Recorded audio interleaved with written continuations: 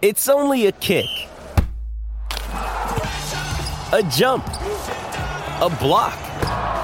It's only a serve. It's only a tackle, a run. It's only for the fans. After all, it's only pressure. You got this. Adidas.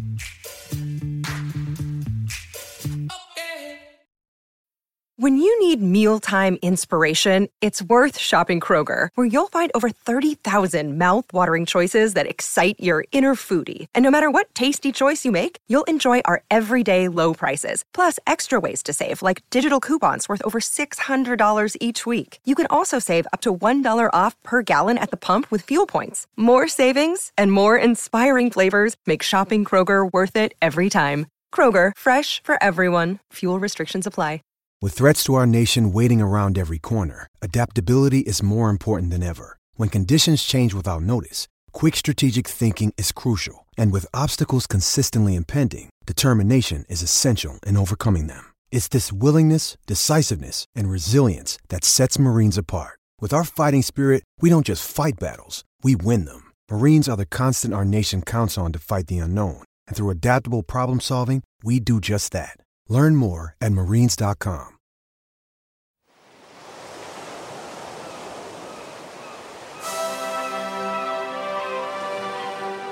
There are at least 72 Arsenal podcasts, but we, I think, are one of the longest running. I think we've been going for over 10 years. We're the only podcast that has a revolving team of guests. We're the only podcast that has me and Josh. We're the only podcast, I think, Arsenal podcast that has predictions at the end of every episode. And we'll be doing that. I'll warn you both now, Josh and special guest Tim Payton, I'll introduce in a minute, that we're not only going to ask you for your prediction of the game, the first game of the season on Friday against Crystal Palace. I'm also going to ask you for your prediction of where we'll finish in the league in 2022-23. Exciting times. So welcome, everyone. We're back. You can't get rid of us. It's a delightful outlet for me personally and for Josh and for all our guests. Josh, how's it going? How's your summer been? Are you excited? Good to see you in your Soho House style office. Something changed, thank God. It's great to see you, boys. You've not changed. You're wearing a Supreme T-shirt. The backdrop of your setting has not changed. And in typical fashion, you've had a busy day, of course, with all sorts of important media business. Welcome anyway to our frequent guest, AS legend, all-round good egg, Tim Payton. Hello, Tim. Hello, it's very nice to be here. I heard people saying today on some commentary, Arsenal have never been so ready for the new season. So it's a great privilege to feel that part of being ready is to be invited to be the first guest onto your podcast. Yes. Yeah. Only, I think it's true, yeah, incredible pre-season. So this is partly our official preview of the new season and partly our official review of what we've seen so far of Arsenal or Nothing on Prime. Should be out by the time this podcast is available on Thursday, the 4th of August. Exciting times, Tim. Yes, indeed. Where should we start? How about we start with this provocative question, Tim Payton.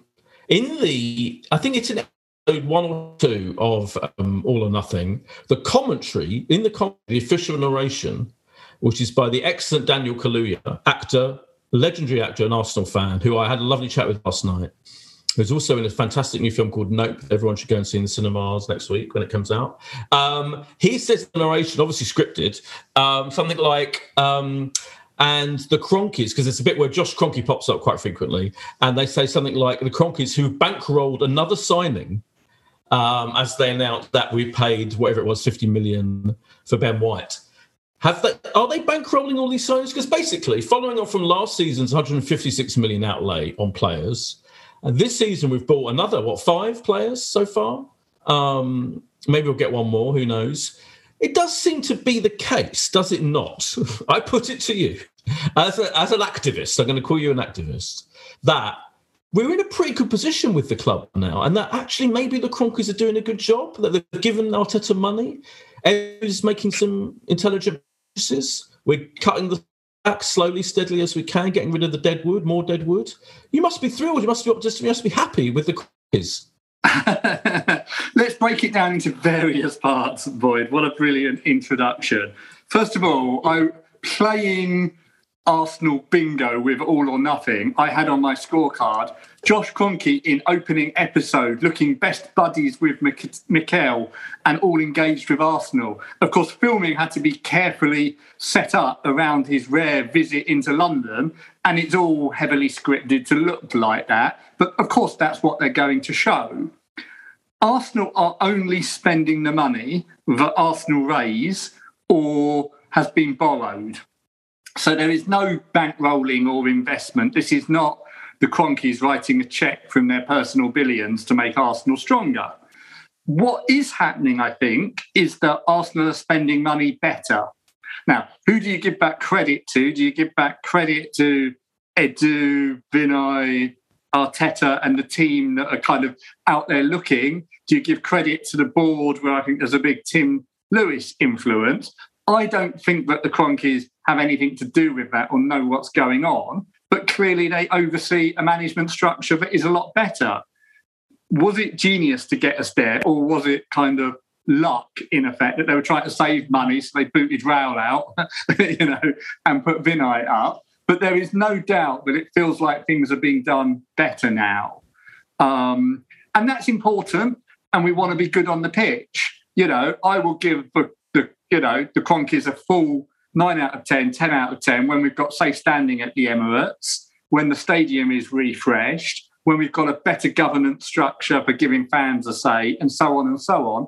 But fundamentally, we want a good, healthy Arsenal, and money is being spent and spent well. So that's kind of like the most important thing that's going on. I don't think you'll see a huge amount of Josh Kroenke in the rest of All or Nothing, depending on how they cut it. Because I'm a cynic, I was watching about how on his one visit, they changed his kind of clothes he was wearing and interviewed in different locations. It gave the feeling of being around more than you were. You're really cynical. And of course, I don't think Stan Kroenke has watched an Arsenal game, or certainly not a competitive Arsenal game, because he went to something in Florida in the warm-up. He hasn't watched a competitive Arsenal game for, 4 years now, including not going to our only European final in 15 years. In the documentary, there is a nice shot of him chatting to Jay-Z, though. There is a nice shot of him there. And in some, owners don't turn up at their football clubs anymore. I remember the days when Danny Fisman and David Dean were living and breathing the club and knew what was going on because they were bumping into us on the trains to away games, or, they got taxis around London and the drivers would tell them what needed sorted out. But yes, I think, I ought to hand back to you two now, I think the biggest challenge that Arsenal and Arteta have this season, in some ways, is expectations. Expectations are now very high, and that might be difficult. It also puts a different kind of pressure onto the manager and the players. Last year was almost like a free hit. You had to do better than 8th, and you had to kind of feel like there was something going on. In some ways, I think that Arteta probably got a little bit of a free ride over what was a quite disastrous final 10 weeks, because we just about clung on to the broader direction of travel, didn't we? Yeah, absolutely. Josh, are you feeling, we'll talk more about the documentary in a bit, but in general, are you feeling optimistic? I think Tim's point is really, really interesting, because I do feel I'm very happy with the signings. I'm very happy with the way I think we have an actual structure, in terms of the kind of who reporting to who, and, Edu dealing with things, and Arteta dealing with other things, and Tim dealing with other things, and Vinay. I met Vinay last night. He seems like a very intelligent, decent chap, by the by. But what I think Tim's hit the nail on the head about is, we now I think now the supporters feel like not getting top 4 would be a disappointment. And there could be consequences for that, because it's still going to be hard. You've still got, you've got Man City, Liverpool, obviously. You've still got Spurs have got a brilliant manager and at least 2 brilliant players up front. They've bought loads of good players, I think, as well as we have. They've had a pretty good transfer window, I have to say. Dare I say. Chelsea, who knows? Man United, you'd think they'd do better with a better manager at last, a decent manager. So what I'm saying is, it's quite likely, isn't it? Really, it's as likely we finish third or fourth as we finish fifth or sixth, depending kind of on the detail of the season. Yeah, we're fifth favourites right now. If you ask every odds compiler or statistician studying Premier League data and our players in our squad, it says we've got the fifth best squad, and our expectation will be that we come fifth. And yet I do agree with you, Boyd. I think in the fan base now, the expectation is top four.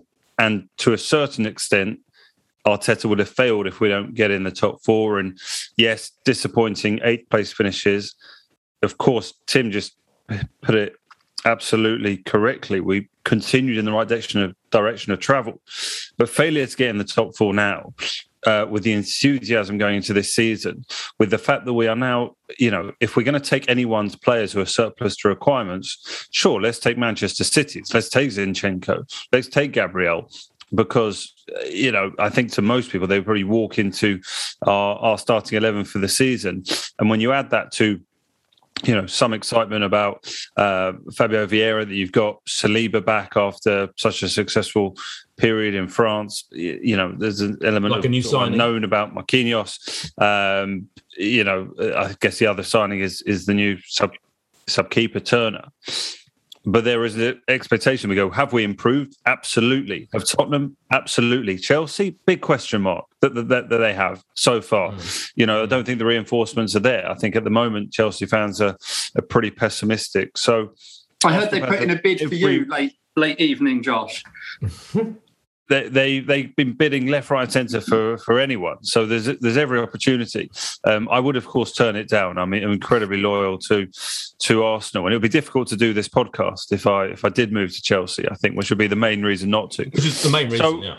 We're excited. I'm disappointed you didn't accept my ticket invitation for Friday night, Boyd. But sorry. I nevertheless just assumed that, the lure of your HD at home was too great. Oh, I'm going to Brighton on Saturday now. I thought it's just too much travel, frankly. Too much travel in the could have gone on the way direction. I know. On the way. I know. I'm excited though to watch the UHD coverage. It's our second year in a row that we're away on the first day of the season on Sky on a Friday night. Tim, they know what they're doing, don't they? The Sky absolutely must be. I mean, Gary Neville. Who can forget last year? Gary Neville and Jamie Carragher practically throwing themselves into the stadium at Brentford, into the stands at Brentford, practically celebrating with the fans, which was going a bit far, and clearly thrilled that Brentford beat us on that. Yeah, and yes. And fascinating last season. And if I dive around a bit, you tell me if I'm going off piste here. But one of the things that was fascinating, having a look at the All or Nothing documentary, was I think they skipped over the Brentford issues by saying, and at the last minute, Arsenal do not have their captain, Aubameyang. Now, a real documentary to me would have gone into the calls and the processes with the Premier League to try and get that game called off, and B, what Aubameyang had been up to that meant that he not eligible to be on the pitch. But of course, that would have been documentary, not club promo, wouldn't it? But all of that said, and going back to expectations, we went into Brentford as a mess with the squad and some of what needed doing and where we are. We go into Crystal Palace, a great pre-season, pretty much everybody fit and healthy. We know the first 11 pretty much, don't we? We certainly know the first 14. Everything looks really good, which of course means it's going to be the worst banana skin ever. Yeah, completely. On the point, let's talk about the documentary, but we'll talk more about the what we think is going to happen this season and on Friday. But let me just say this about the documentary: you could say it's promo for the club, etc. I mean, it is in a way, but equally, I mean, the history of All or Nothing, this franchise for Amazon Prime, for Prime Video, is that they absolutely get loads of kudos for the way these series are made, in the sense that they're very slick, beautifully filmed accounts of roughly what goes on inside a football club, right? And in fact, they pay the clubs quite a lot of money. Oh, 10 million. Right. I mean, at least for the privilege of being able to install their cameras and film what's going on, Bukayo Saka in the canteen explaining to the kids, his fellow kids who are even younger than him in the team, what a maze is and what Thorpe Park is, which is some of my favourite moments of the show. So I think I know what you mean. It is very slick, and you talk about the script, and your cynical view of Josh Kroenke stuff. I'm sure you're right. Josh Kroenke clearly wants to be seen as a heroic figure coming in. There's one bit where he sees Bukayo Saka in the training ground, and he says to him, "Did you get my text where I said, you were brilliant really after you missed the penalty at the Euros?" I'm thinking, like, from Saka's point of view, yeah, thank God I got that text from Josh Kroenke. He's probably, who the hell are you? Yeah, exactly. It's a borderline excruciating moment. So, but what my point is that in this typically long-winded spiel from me is actually, despite the fact that obviously it's very much made, these series are very much made with the cooperation of the club, and they don't want to piss off the club. The club do not get, and I guarantee this is true, the club do not get a say in the edit of these episodes. They really don't. And in fact, I was interested that in the first episode, they do cover the anti-Kroenke demonstrations quite heavily.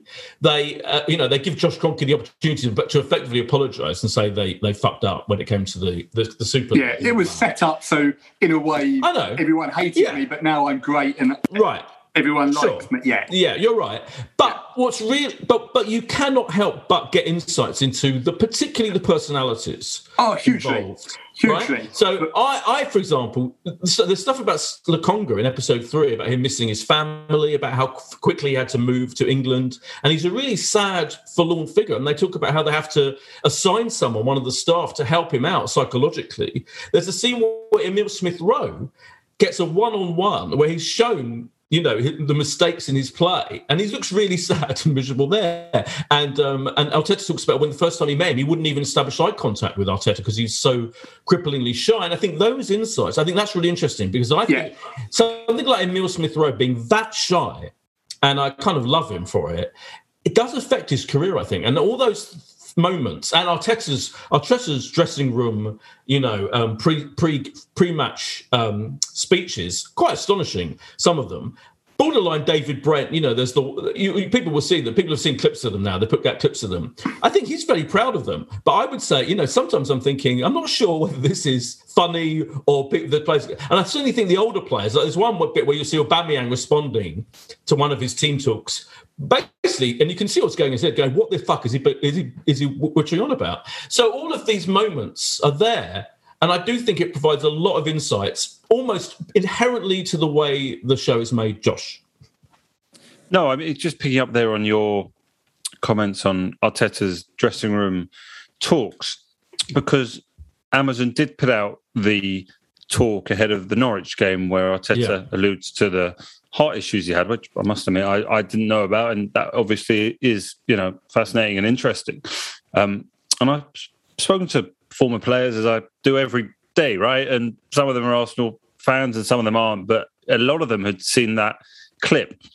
And I got really contrasting opinions from players a bit recently retired, not so recently retired, about how it was. Some thought it was brilliant and from the heart and it would be inspiring.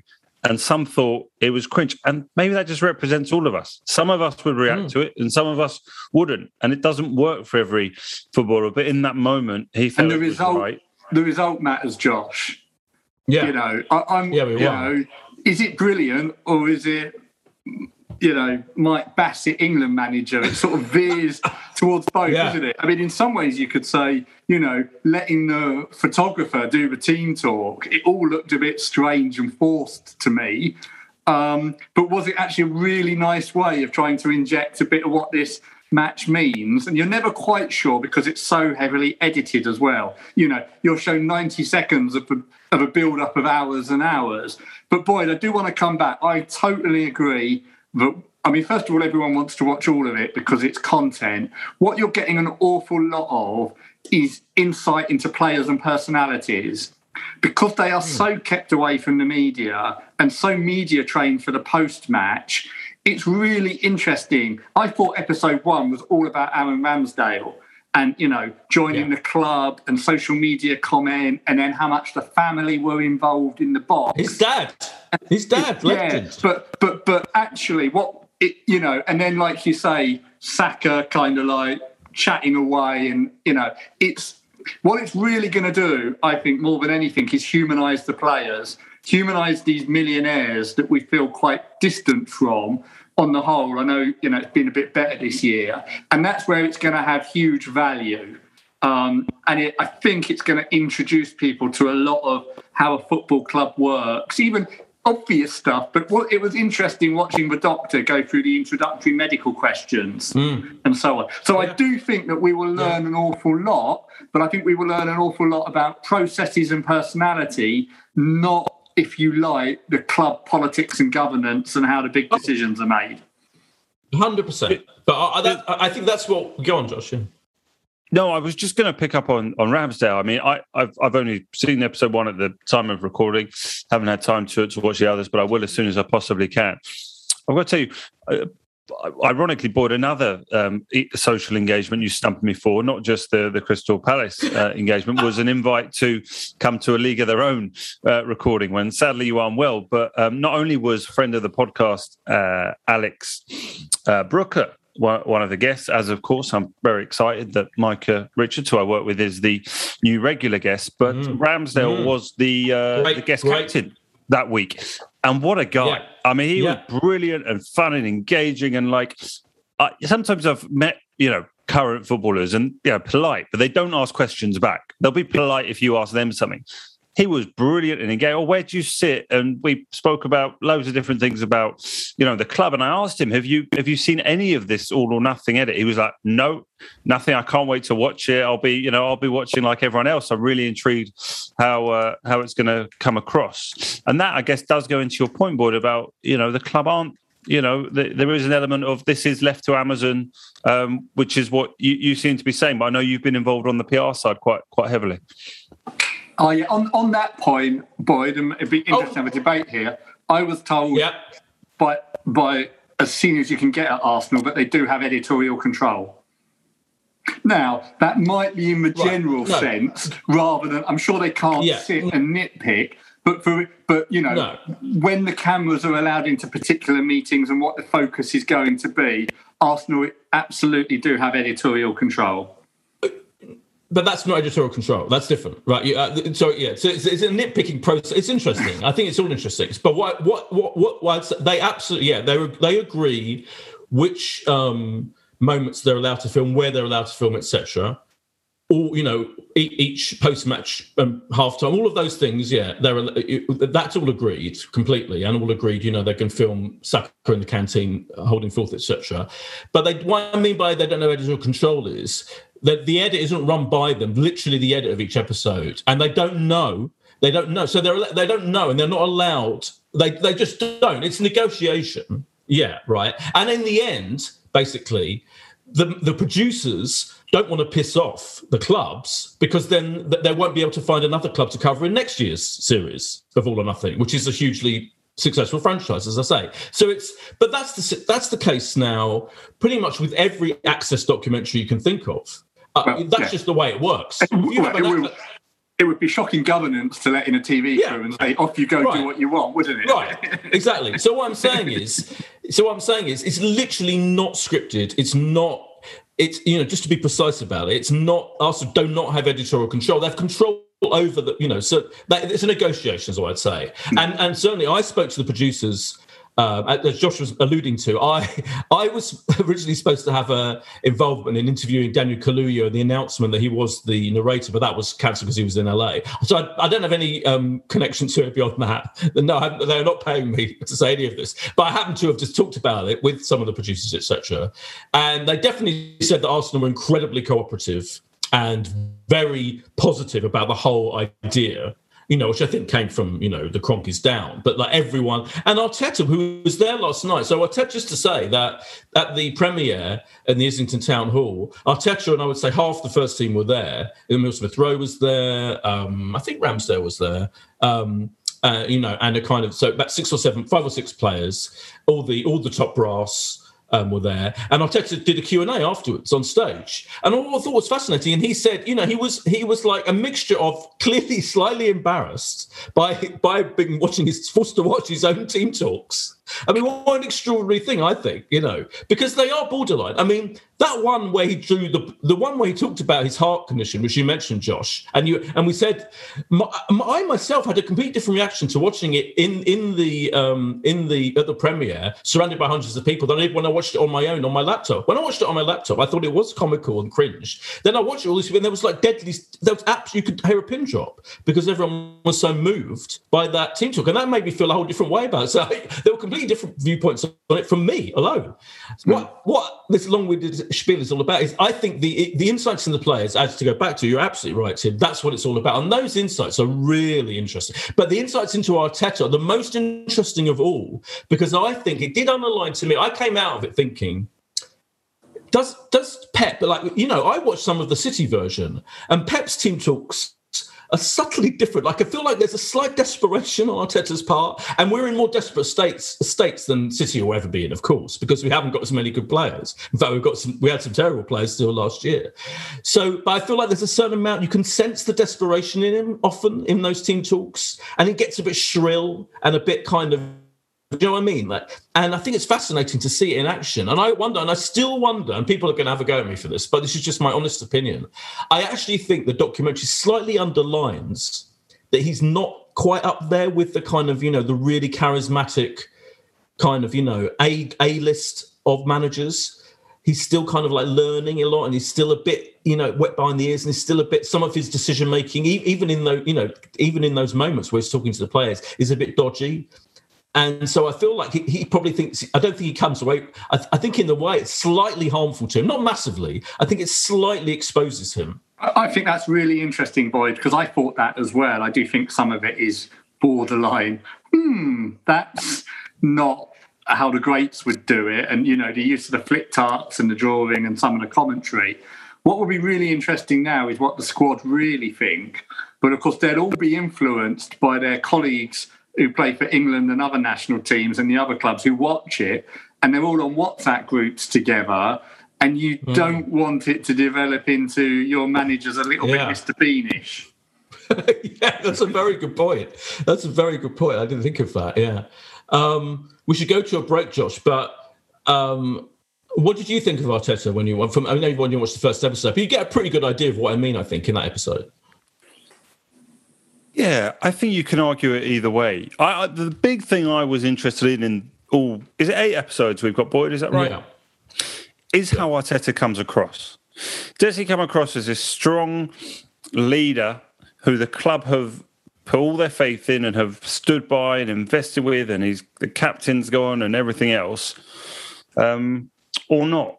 And I'm not far enough in yet to draw a conclusion, but I felt that if there was any influence from the club, it would be to present the manager in the strongest possible way during the documentary, and to look like he's got respect from this group of players, which he probably might very well do. So I think that's the key thing I'm going to take away. But it's I think it's the different. You know what I think the difference is? You can see it in their faces. Is the older players who were there, who are not there, like particularly Aubameyang and Lacazette. There's a bit where Lacazette talks in the canteen actually, and he's almost like wryly funny about the fact that we've had such a disastrous start to the season. And he talks about how, well, if we don't score against Norwich and we lose, we're the worst Premier League team ever to start the Premier League campaign. Yeah, and he's kind of chuckling about it. Yeah.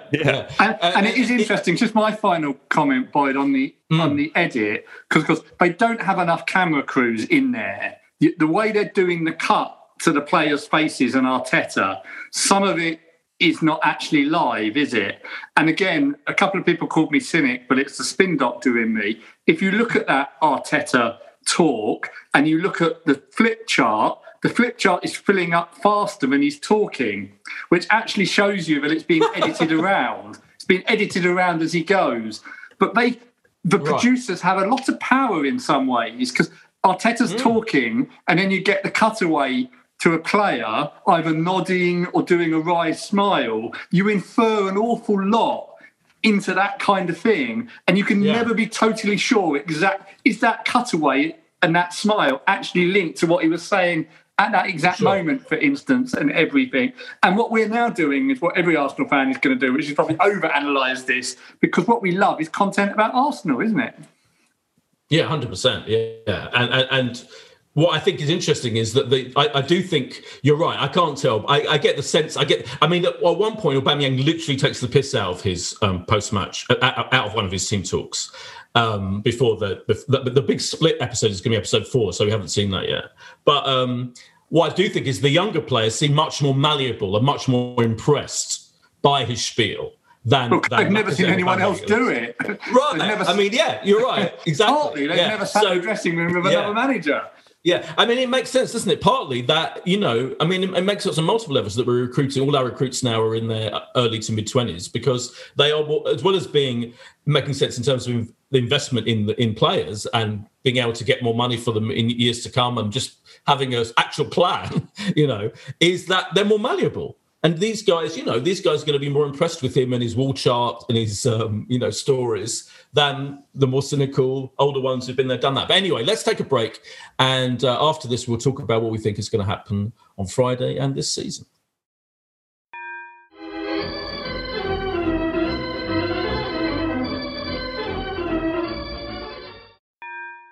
And we're back. I could talk about the all or nothing for hours on end, but I won't.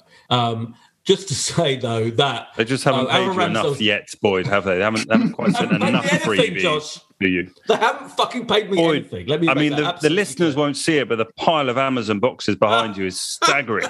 I mean, how much vouchers have you got? Don't say that. People will take you seriously. I have not been paid anything by Amazon at all to do with this documentary, I have to say. Tim will know the answer to this. Tim, how much would it cost to go in a box at Arsenal? Because obviously there's Contra. Oh, it could vary, but many thousands. Did you have a nice time in their box, Boyd? I had one evening in the box. One game, which I would have gone to anyway, not in the box. So, I mean, it was hardly like Contra. Thank you very much. But yeah, I'm just ready now in episode 7 for Boyd to pop up as one of the talking heads, because they intersperse a lot very briefly, don't they? Do you know what? With Boyd saying, this is the best thing that's ever happened to Arsenal. Yeah, I am not in it. No, but I know a couple of podcasters are in it. I can tell you that there are some podcasters in it, for sure. Sadly not us. Sadly not ours. They didn't come to us. Anyway, what do we think, Tim? There's lots of. By the way, you were talking about the pre-season. Arsenal must. Actually, they sent out an email thanking us, our fans, they've sold out season tickets. All tickets have been sold. The Emirates Cup game was a sellout, wasn't it? Which was pretty extraordinary, really.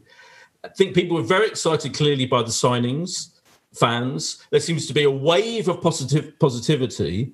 And yet there are still some interesting issues, aren't there? Because there's still, in terms of this is the first season of the use it or lose it system when it comes to going to games. Could you explain what that is and what the implications you think it will have? Yes. Well, there is huge ticket demand at the moment, like there hasn't been for a number of years. Season tickets absolutely sold out. They had a few problems dealing with, they let some people have the holiday and other people's buy and fitting everybody in. Silvers and reds are clearing really, really quickly. Whereas this time last year, you could kind of, there were loads of tickets floating around. And I think if the teams start well, we're going to be in a really it's going to be noticeably scarce. That brings you on to, it's interesting, the empty seat problem, the thousands of people who hold season tickets and don't come. And typically you always had a big problem in August because, they were all in Tuscany or wherever, these people that buy, club level seats and only come to 2 games. And a lot of them, Boyd, you must notice this around you. I know you go to every game. Oh, 100%. So Arsenal have introduced a policy this year where if you attend less than 10 games on your season ticket, they have the right and will remove it from you next year. Now, you could say 10's quite low when there's sort of 26 games, I think, on the season ticket. Now, let me just define, I can see Josh wants to come in, but use it includes transferring it to a friend or putting it onto the ticket exchange. And I think this has been almost Peyton's number one ball the pants off everyone at Arsenal who's listening. I think I first raised this 10 or 11 years ago with Gazidis and got lots of spiel, got Gazidis. Every empty seat is a tragedy, Tim. Yeah, well, do something about it, for fuck's sake, please. Finally, they are doing something, and I think it's great. And I hope it means that more tickets are transferred and put on the exchange, because a fuller stadium creates a better atmosphere. But also, I want more people to get in and enjoy watching Arsenal. Does this definitely include club level? I don't know whether it does, because Arsenal will be more cautious of taking a ticket that costs £4,000 off someone until they know they can sell it on. You might remember there was a chief executive going back a long time called Keith Edelman, and I remember raising this with him very early on, and Keith was very blunt, probably the most honest of any Arsenal chief exec I worked with. His answer to him was, who gives a fuck what they do with a ticket after they've given me the money for it? Yeah. You know, and so maybe it doesn't apply to club yet, for the obvious reasons that you don't kick out 1,000 club members unless you think you've got another 1,000 coming in behind them. Yeah. No, I think demand's high for sure, because even the first few league games of the season, and I've got my friends who are either silver or red members, they're saying you are having to log on basically at those times it goes on sale, wait in your queue, and tickets are going, and it's difficult. And we've seen, as you know, Crystal Palace has gone to a very high amount of away credits. Luckily, I'm in that bracket to get.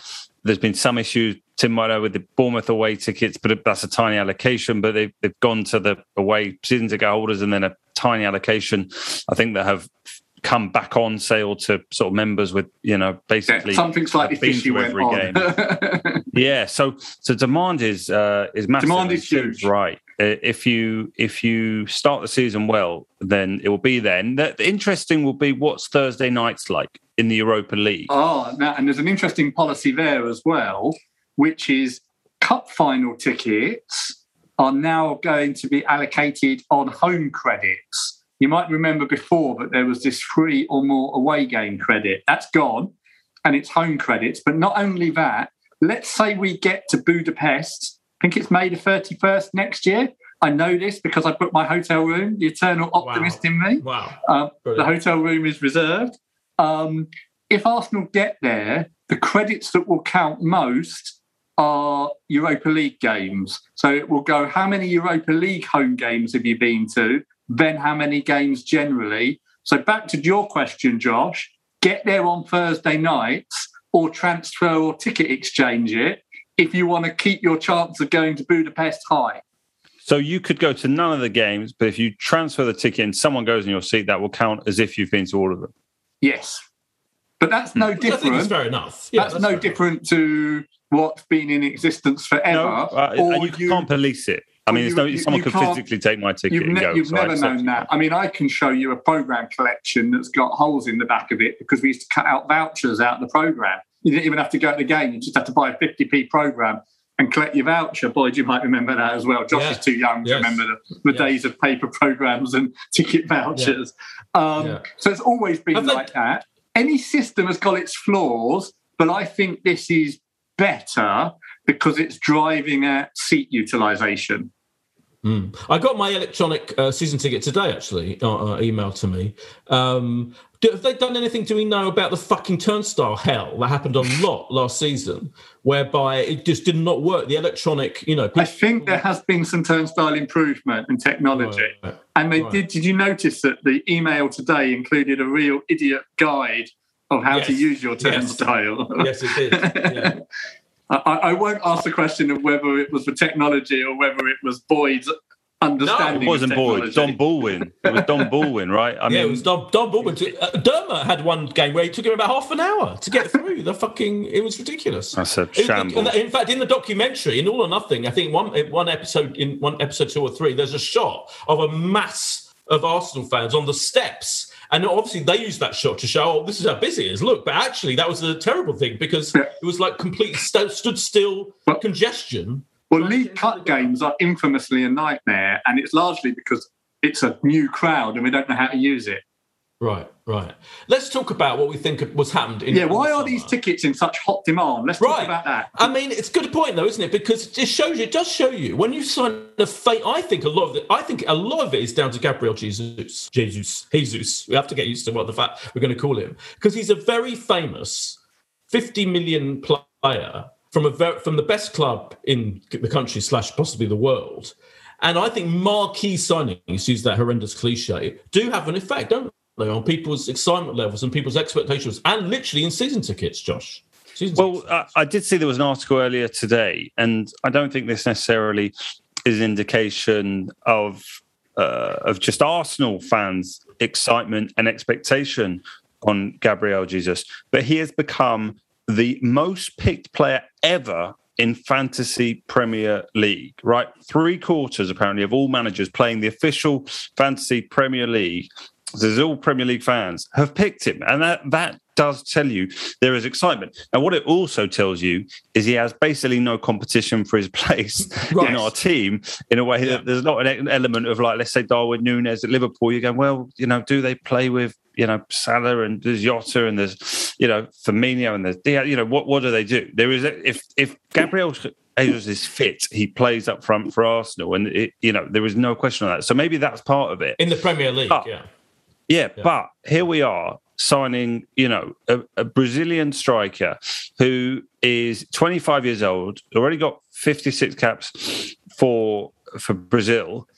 And it's not like he was at Man City for a couple of years. I think he had basically 6 seasons there of being involved in, the most successful sort of 5-year period we've seen any Premier League side have in the history of the Premier League. He's got 4 Premier League medals. So to come into Arsenal with a proven record, not from another league where you can go, it's not the same in Germany or it's not the same in Serie A or Liga. We've got a player who's proven that he can score goals in the Premier League, and that is very exciting. I did want to make a different point, which led back to what you said earlier about younger players being more influenced by Mikel Arteta. And I'd say another thing about working with ex-players, as I do regularly. Most former players you'll speak to have a real love for the first manager who gave them a chance at a big club, right? And if you look at our team right now, you'd go in that category, put Ramsdale. First, a big club. It's, Mikel Arteta gave him the opportunity. Ben White brought to a big club, big opportunity. Saliba will get his big opportunity at Arsenal under Arteta. Gabriel, the same. Zinchenko, if he plays tomorrow night or Friday night, we can't say that about him. Odegaard will have a love for Arteta because he's brought him back to Arsenal, shown faith after a loan spell. Saka, obviously not. Yeah, made him captain. Saka, we can't say that. He's been playing for a bit longer. Martinelli's really had his most influential period at the club under Arteta. You've got a lot of players suddenly at the club who are playing, who kind of owe their career at a big club to Arteta. And I think that's why there will be a huge element of unity and respect for him that I think will come out in this documentary, and I think will come out in this season more than ever, because you go back to that Brentford game last year, no more Leno, no Pablo Mari, no Callum Chambers, Balogun ain't going to be up front on the opening day. I don't think we're going to see Pepe. We won't see Smith Rowe. We probably won't see Kieran Tierney. The turnover of players who are going to be involved on the opening day for us is huge, even in that 12 months. And I think this will be a team that I hope run through brick walls for Arteta this year. Yeah, but you are right that Gabriel Jesus is the most exciting part of it. Yeah, sure. But no, also he feels the obvious, identifiable big weakness. Yeah. What's interesting, though, and I had to look back today because I was thinking, did I make this? Did I invent this, or was I was checking my own memory because I am very forgetful, as anyone who regularly listens to the podcast knows. But when it was announced, when it was rumoured, actually, when everyone suddenly, like the Ornsteins of this world, and I saw David Ornstein last night. He was in tremendous form.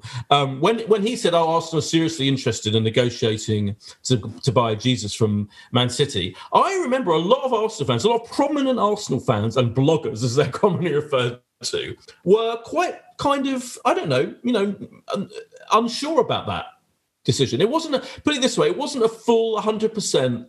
Yes, we're excited about the idea of signing this player. A lot of people I think the initial thought from some people was, he's a Man City regent. Why are we getting a Man City regent? All that kind of stuff. And is he really an out-and-out goal scorer? Because the constant cry if you remember last season about Man City, and I always thought it was weirdly inaccurate, was they played without a striker. Well, he played a lot of games. I mean, he came on a lot. He didn't necessarily start all the games. He started a fair few. And he's clearly he sees himself as a goal scorer. It's just that the way that Pep deployed them up front obviously meant there wasn't an out-and-out striker. And and from what we've seen in friendlies anyway, I do feel like Arteta is following a lot of the Pep master plan in this thing. But I think Josh's point about those older players that aren't Arteta signings, like Tierney and Pepe, are really interesting, aren't they? Because Pepe, they must be desperate to get rid of. Oh yeah. And Tierney, I almost think with the signing of Zinchenko, and we've been after other left-sided players as well, let's face it, I do feel like he's not 100% on Tierney. And I know what he means. I don't think necessarily Tierney is I love him as a person. He's great in the documentary, by the way. He gets them all singing the Sacco and Emile Smith Rowe song, the Status Quo song. But is he that, there are definitely question marks about his defending and some question marks. I love him, don't get me wrong. But I think it's interesting. I think Arteta, in the end, may sell both those players. I think Pepe they would sell in a minute if anyone offered a fairly decent amount. And Tierney, I wouldn't be surprised if Tierney left in a year or so. But I definitely think he's created this core group of young players who all, as you pointed out, Josh, are enthralled to him, whatever we think of his management. I think that is fascinating. But were we all absolutely positive about Jesus being a good signing when we heard the news? Yeah. Okay. Oh, yes. Yeah. Right. Yeah. What I do think is interesting, I started off saying, well, why would City sell to a rival?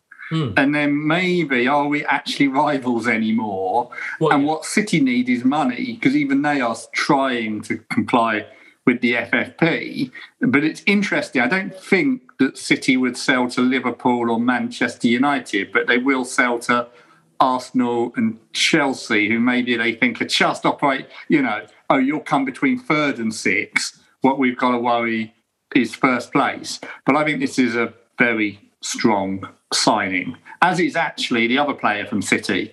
They've let us have two fantastic players that will undoubtedly strengthen us. I asked a football journalist last night after the All or Nothing Premier whether, because it seems to me there must be an advantage for Arteta and his relationship with Pep. I mean, you can see how close they are still now. Whenever they play against each other, and this journalist was like, yeah, definitely, there's definitely an important factor in getting both Zinchenko and Jesus that Pep is basically being extra helpful to us because of Arteta. And in a way, I mean, that's a huge positive. It is. I had my issues. It is. And in some ways, I want this to be the problem because it will mean things are going well. But, if Arteta continues relatively to ascend, then when Pep's had enough, who's the number one target for City? Yeah. Interesting. But in a way, that's a nice... You want that, don't you? Because that means that Arsenal they'll only be after him if he takes Arsenal to third place this year, sort of thing. Yeah, correct. And then we hope it's not a repeat of what we saw from sort of the late 2000s, early 2010 period where Man City took our best players one after another. Hopefully Arteta isn't going back to Man City to do that in a couple of years' time.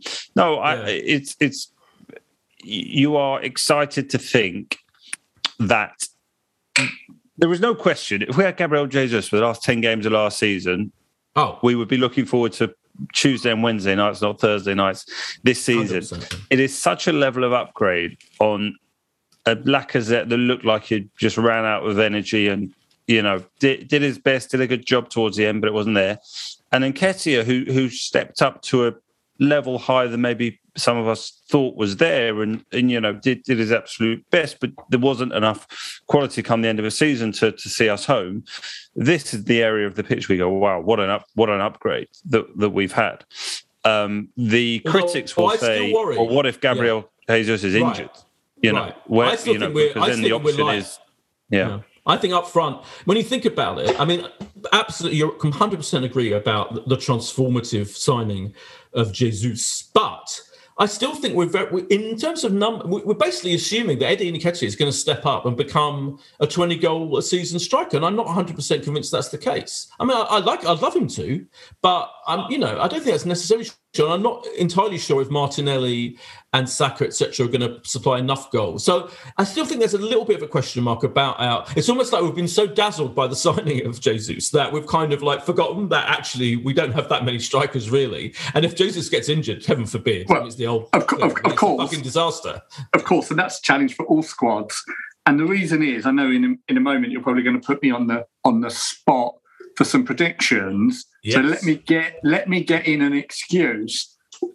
But actually, why I think it's harder to predict everything, and I think it's going to have much more of an impact on this season than is in the consciousness, and that's the World Cup break. And let me explain why. So you've got a very interesting September, October, November. Who is pulling out of tackles?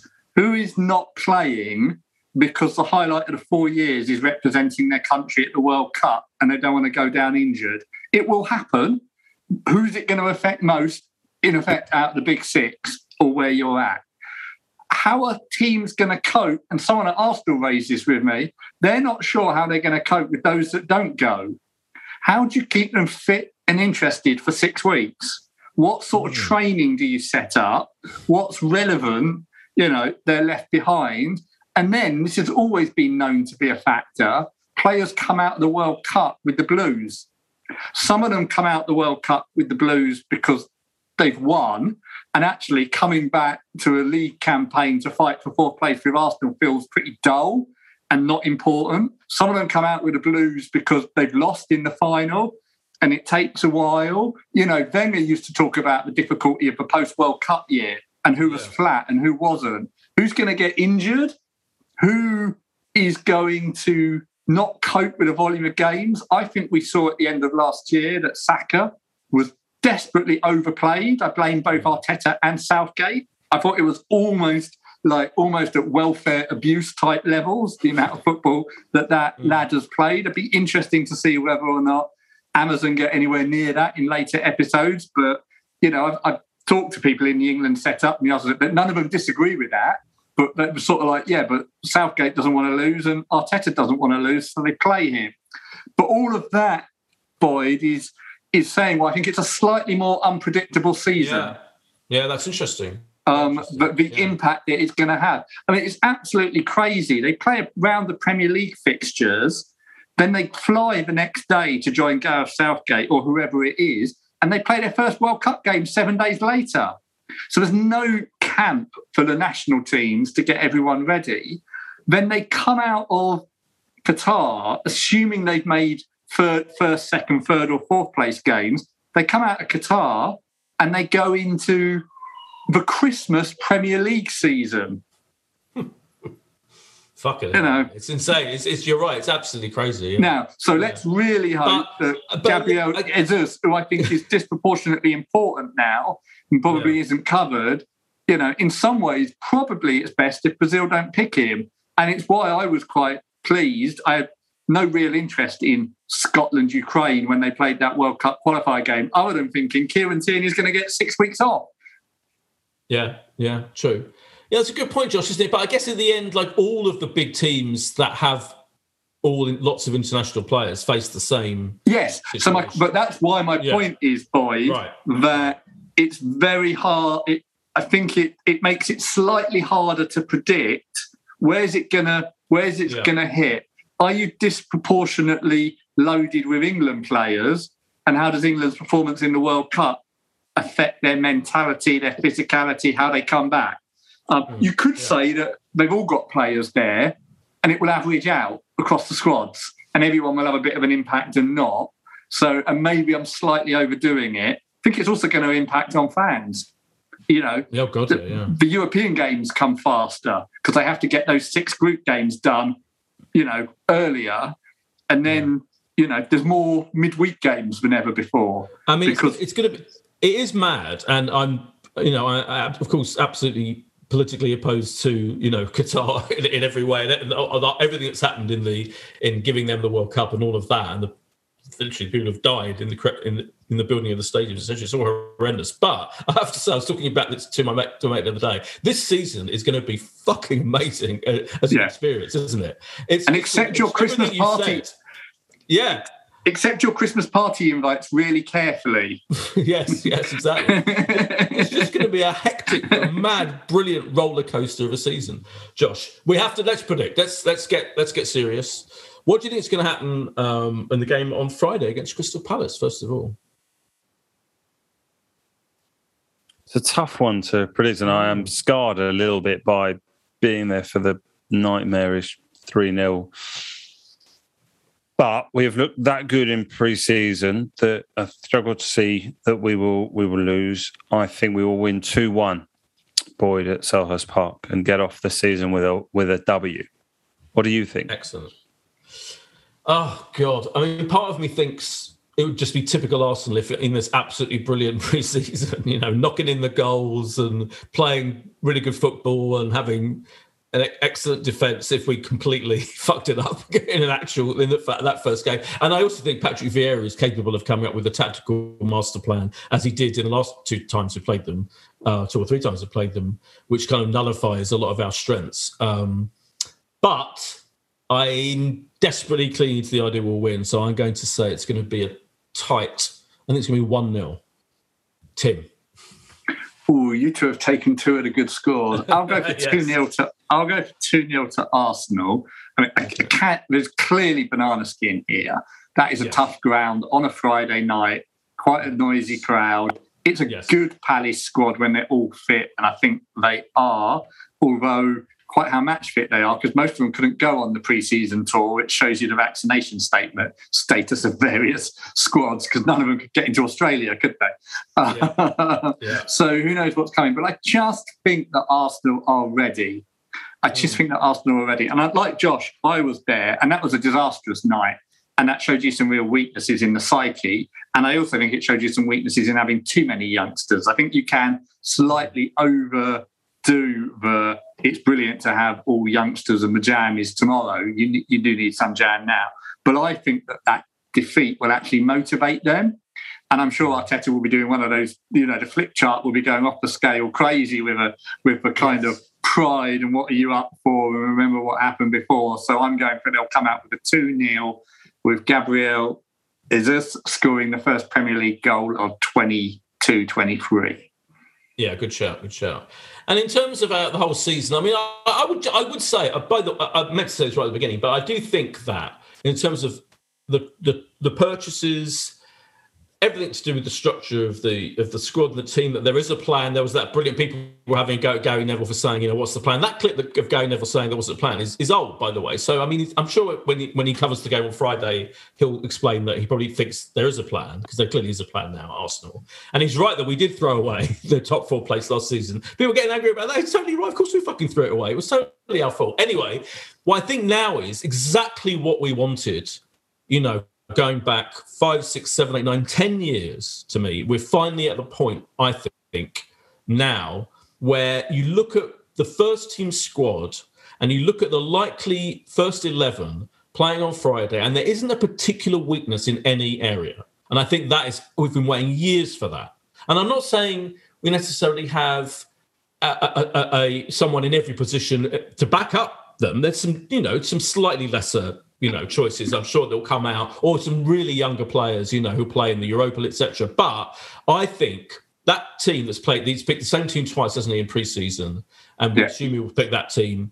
I think that is strong in every single area, and you fully expect, and the way we've been playing football in this pre-season has been fantastic. So we've actually got a style of play, we've got a personality. All those cliches that people used about Arsenal, particularly in transition from Unai Emery. What is the playing philosophy? Now we've got a clear way of playing that's really exciting. Jesus has speeded up our attack. You can tell from what we've seen in the piece, almost by 50%. Everything seems faster and better. So this is my way of saying I think we'll definitely be competing for top four, which is the other thing that I think that's all we wanted since the late days of Wenger. Yeah. We just wanted that, compete with the top four, because realistically, you cannot guarantee with all these fucking super rich clubs still that we're going to beat all of them again. Oh, the margins. Yeah. Exactly. So the margins of third, fourth, fifth, sixth are so tight. Right. Exactly. So my official prediction is we'll finish fifth. I think we'll finish fifth again. But I won't be too furious. I'll try not to be too furious because I think we will be competing for top four all the way through. Well, I just think in the end, maybe some other managers might be better at those key moments of decision-making than our manager. And maybe certain players, we'll see what happens. Josh, those odds that you had is interesting. Who have they kind of got out of the big six then, finishing below us? How did Manchester United? That's interesting because you see, being my kind of people say I'm too much interested in the finances and the government.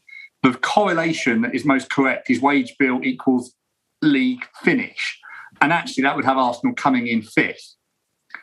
Which is where the bookmakers have got us.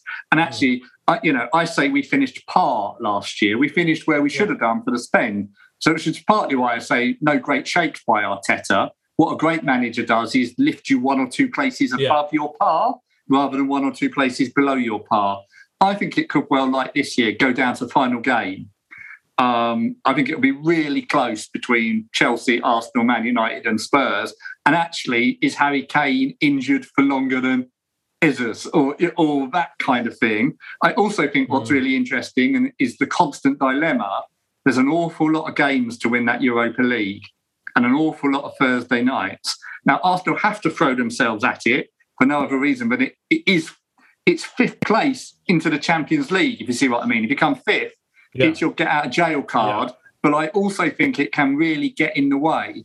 I wonder if West Ham and David Moyes think they would have taken fifth place this year or fourth, but they clearly just ran out of steam with all those Europa League games and a slightly smaller squad, which is why it's very difficult to do the predictions. But I'm more optimistic than you, Boyd, and I'm going to go for this upswing to continue and Arsenal to squeak third place. Third? Wow. Exciting. Good. Hope you're right. Josh? I think I'm with Tim. Wow. On this, I look at what, Spurs and Chelsea United, it's obviously incredibly tight. But I think third is attainable.